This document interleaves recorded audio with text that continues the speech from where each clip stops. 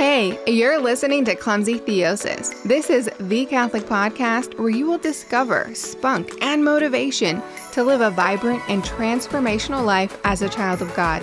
I'm Rochelle Lucero, and I invite you to walk with me as we dive into all the things that Jesus gave us to do just that. I'm talking about the Bible, Catholic tradition, church documents, the catechism, the saints, the fathers, the doctors of the church, you name it, and I'll draw from it. You and I together, we're going to transform the world by letting Christ transform us.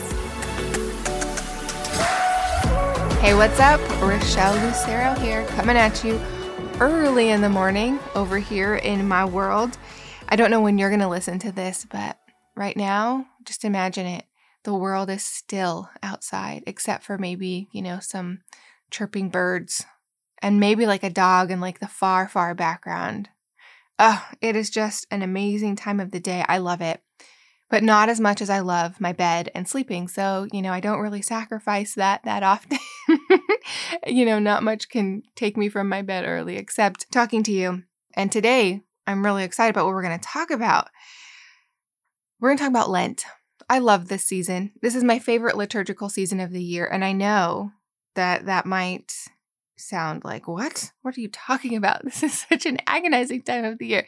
I love Lent. It is my favorite. And I think, it's not because I'm particularly good at it either. A lot of times we love the things that we are good at and we excel at. That's not necessarily my case. I love how Lent stretches me, really. I love how it stretches me. And I love the power that you can feel in the air. It's like, the collective intentionality of Catholics and even non-Catholics that participate in Lent. You could feel it. You could feel it all over. It's like static electricity in the air. It's palpable. It's like when you walk into a church, a small church especially, after, churches that use incense, and you walk into that church and you can not only smell that sweet aroma of the incense, but you could see it, right? You could see the cloud and you are actually walking through the cloud of incense. That is what I feel during Lent, especially in churches, obviously, even when they don't have incense, but that is what I feel, I love that feeling. Another thing I really, really enjoy is doing, how do I say this that doesn't sound masochistic? I love the, practices that we have through Lent, especially, prayer, fasting, and almsgiving. Now, of course, we're supposed to do this all year long, but the church calls us to be more intentional about it during Lent and to intensify it more.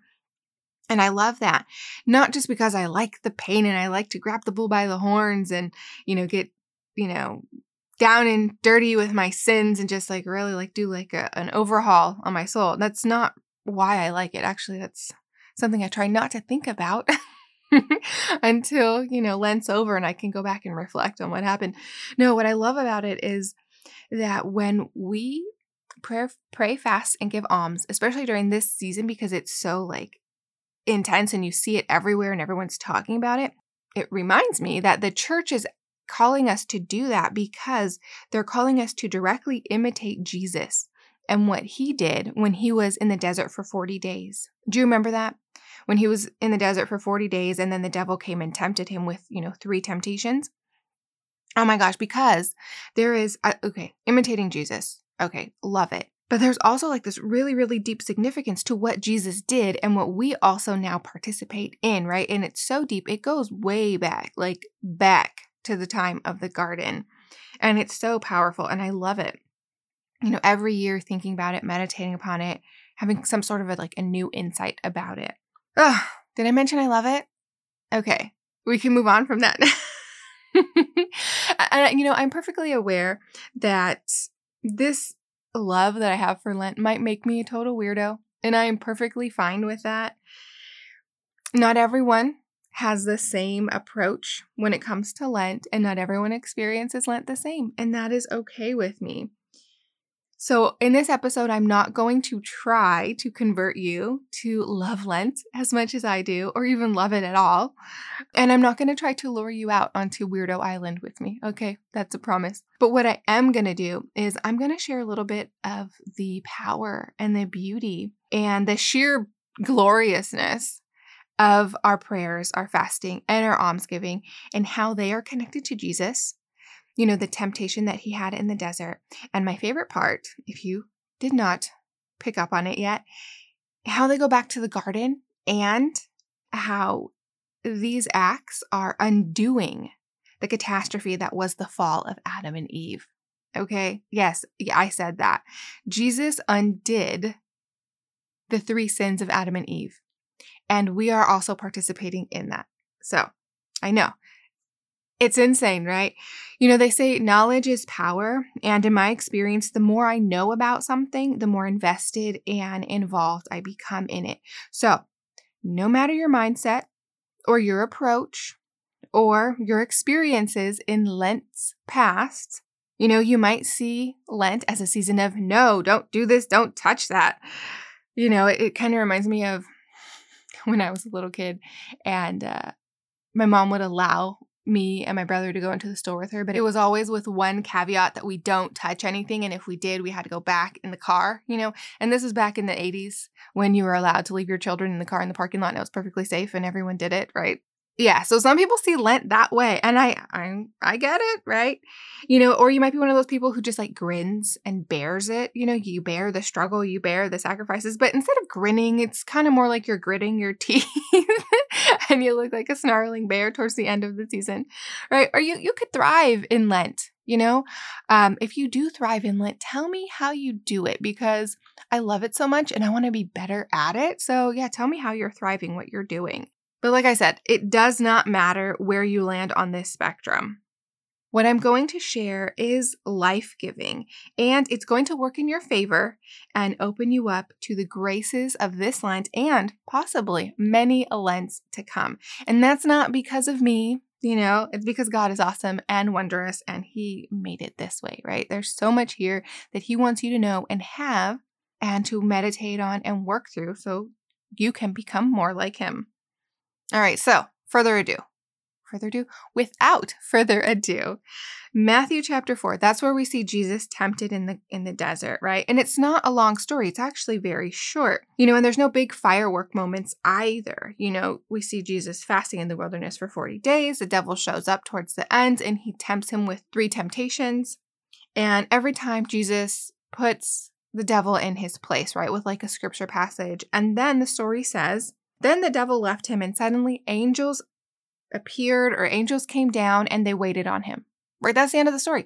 And then it moves on to Jesus in his ministry and calling his first apostles or his first disciples. And that's kind of what we pay attention to because it's like, oh yeah, here's the action part, right? Like Jesus is out on his mission and he's collecting his apostles or his disciples.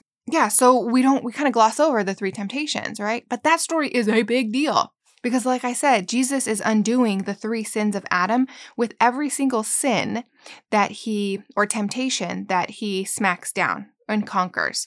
All right, so if you are one of my note takers, I know I have a few of you out there, this is the moment. All right, so in the church, you might have heard of something called threefold concupiscence or the triple concupiscence, maybe even the unholy trinity, right? These have to do with the 3 major sins of humanity, right? It says that every sin of humanity can be traced back to one of these 3 sins, right? That's at the root of it.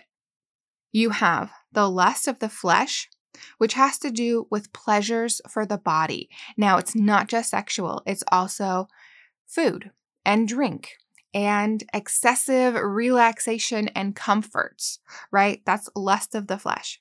The second is lust of the eyes, which has to do with seeing something and wanting to possess it, right?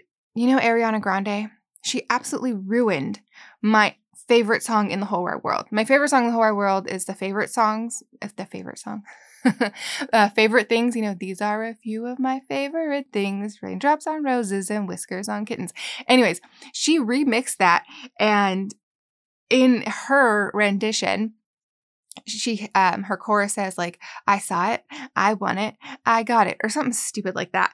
Anyways, that's lust of the eyes, okay? You see something, you have to have it, right? You have to possess it. The third sin is pride of life, sometimes called pride of horses. I think Augustine uses that term, pride of horses, and you'll see why. So this is just, pride for one. It's like this desire and striving for greatness or power or like to be elite, so like horses meant power. It meant like in ancient times, it meant like if you had a lot of horses, you had a large army, right? So it's power, it's greatness. You want to be, superior. Okay. So threefold concupiscence. This is, something that the early church fathers compiled for us. And it's obvious, when we look at it.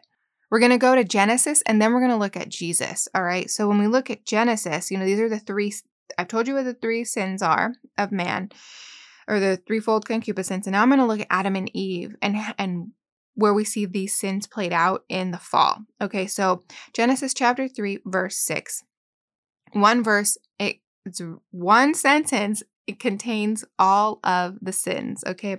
So it says, so when the woman saw the tree was good for food, okay, so she saw like it was good for food, right? That links up with lust of the flesh, pleasures of the body, and delighting to the eyes, okay, so that's lust of the eyes. She saw it and she thought it was delightful and she wanted it, right? And that the tree was to be desired to make one wise, okay, that's pride of life, right? They wanted wisdom, they wanted greatness. She took of its fruit and she ate it. All right, right there. All the three sins in the fall in one line in scripture. All right, so we're going to move to Jesus and see how he does all three, undoes all of these three things. All right, so the first temptation, the devil tempted Jesus with food, right? He said, turn this stone into bread, right? Because Jesus was hungry. He'd been fasting for 40 days, right? That was lust of the flesh. Jesus beat that sin, okay? The second temptation was to prove that he was the Son of God. To prove he was powerful. The devil said something like, throw yourself off of this tower and command the angels to come and carry you down or something along those lines, right? So it's just like, yeah, prove that you have clout, prove that you can command the angels, prove that you have power. All right, that's pride of life. Jesus beat that one. The third temptation was to be the ruler of all the kingdoms of the earth. And that's what the devil promised him. He said, bow down to me and I will make you a ruler of all the kingdoms of the earth. And when he did this, he said, see all, like he took Jesus, to see all of the kingdoms of the world, right? So he's like, see all of these, everything that your eye can see, you will possess that. Okay. That is lust of the eyes. Jesus beat that sin. And in beating all of these sins, Jesus undid all of the sins that led to the fall of Adam and Eve, right? So really, before Jesus even starts his earthly ministry, this is kind of how he starts his earthly ministry, right? He goes back to the garden, he undoes that, he reclaims these aspects in man, and he restores them. Because what he says is, I've come to bring freedom from sin and death, right? So he has to start with the first sin, right? He says, I come to proclaim liberty to the captives, like we read in Isaiah 61. You know what? Let me read that. Here, let's read the first part of this because this is what Jesus came to do. And you can see that this is what he's doing when he conquers those temptations before he goes out and starts his earthly ministry and collecting his disciples, right? It says, the Spirit of the Lord is upon me because the Lord has anointed me to bring good tidings to the afflicted.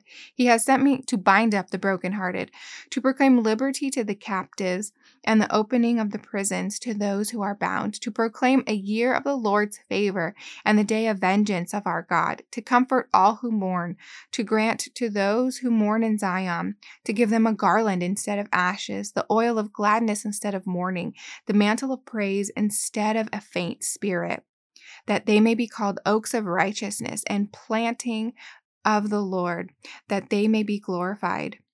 They shall build up the ancient ruins. They shall rise from the former devastations. They shall repair the ruined cities, the devastations of many generations. You see that? It's not just beautiful words, like all of that has meaning, right? Even like the repairing of ruined cities and the devastations of many generations, right? It goes back to the very first generation, okay? Oh my gosh. So when we pray and fast and give alms, we're partnering with this action of Christ all year long, but in a very intensified way during Lent, right? So when you pray, you are humbling yourself, right? So this is how prayer, fasting, and almsgiving relates to what Jesus did, okay? When you pray, you're humbling yourself. You're conquering your self-love and your self-reliance and basically your pride, and you're saying, Lord, I need you. I'm not superior in my life. You are, right? So you are conquering the pride of life. When you fast, you're exercising your dominion and your authority over your body, right? You're putting your bodily pleasures in check because there's something else more important than your body. Not that your body's not important, but mastering your will and aligning your will with the Lord is what's important here, right? You have now conquered lust of the flesh, right? You're not concerned so much with bodily pleasures and comforts. You have what you need, right? You're not hurting your body. You're giving your body what it needs and nothing more. And when you give alms, you're giving to the needy, right? You're giving to the church. You're donating something. I mean, even if you don't have money, you're still donating something like your time or your talents or anything like that, right? But when we look at it from the aspect of, money and treasures like that, you're overcoming any sort of like disordered attachment that you might have to things or to possessions, things that you want to possess. Overcoming wanting to possess things overcomes lust of the eyes. Okay, you see that? So it is beautiful the way fasting, prayer, and almsgiving are linked to the 3 temptations, which are linked to the 3 sins that Adam and Eve committed, which are the root of every sin of all humanity. And this helps you. You are partnering with Christ in the undoing of our ancestral slavery, right? It's going to benefit you, but it's also going to benefit the whole world, right? Because we are the body of Christ. And it's like I said, it's not just during Lent. This is something that you do throughout the year. You're healing the body of Christ little by little every time you pray, fast, and give alms. So I share this with you so that you can keep it in mind this Lent. Pull it out of your back pocket when you start to begin to struggle with your Lenten commitments. Maybe it might even encourage you to pray, fast, and give alms a little bit more intentionally, or maybe a little bit more often throughout the regular year, because it is such a beautiful thing that you are participating in with Christ, that He's inviting you to do with Him.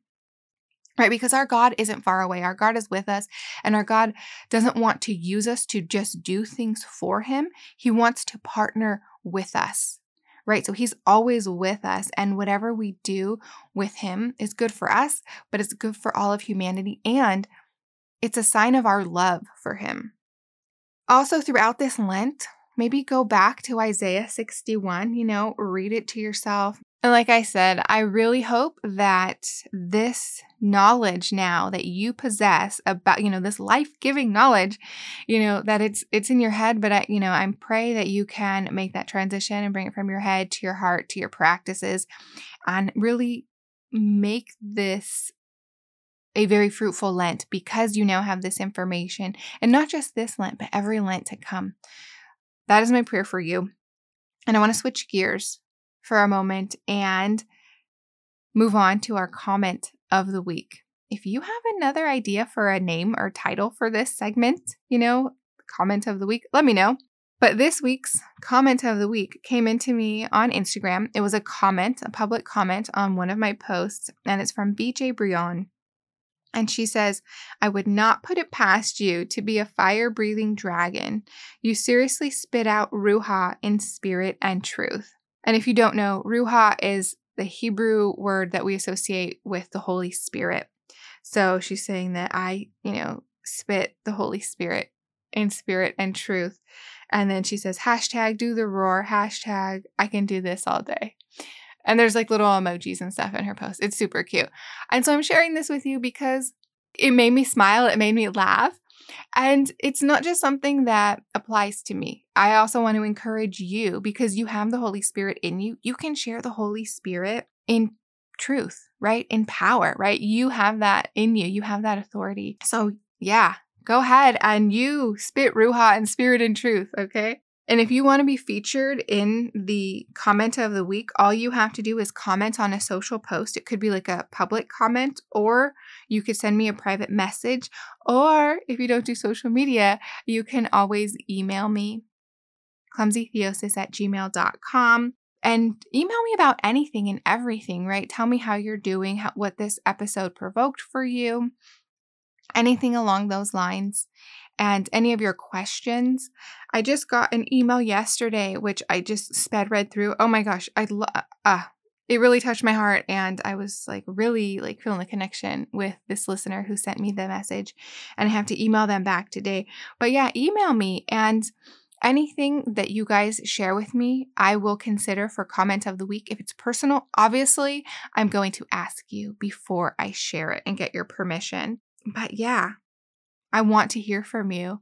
Also, don't forget that we've started doing a weekly, I'm calling it the check-in, which is just a couple of questions that correspond with the episode that you can take to prayer, take to discussion with friends, or just, look in and check in with yourself and see what the Lord can tell you, how you're doing in your spiritual walk and your spiritual journey.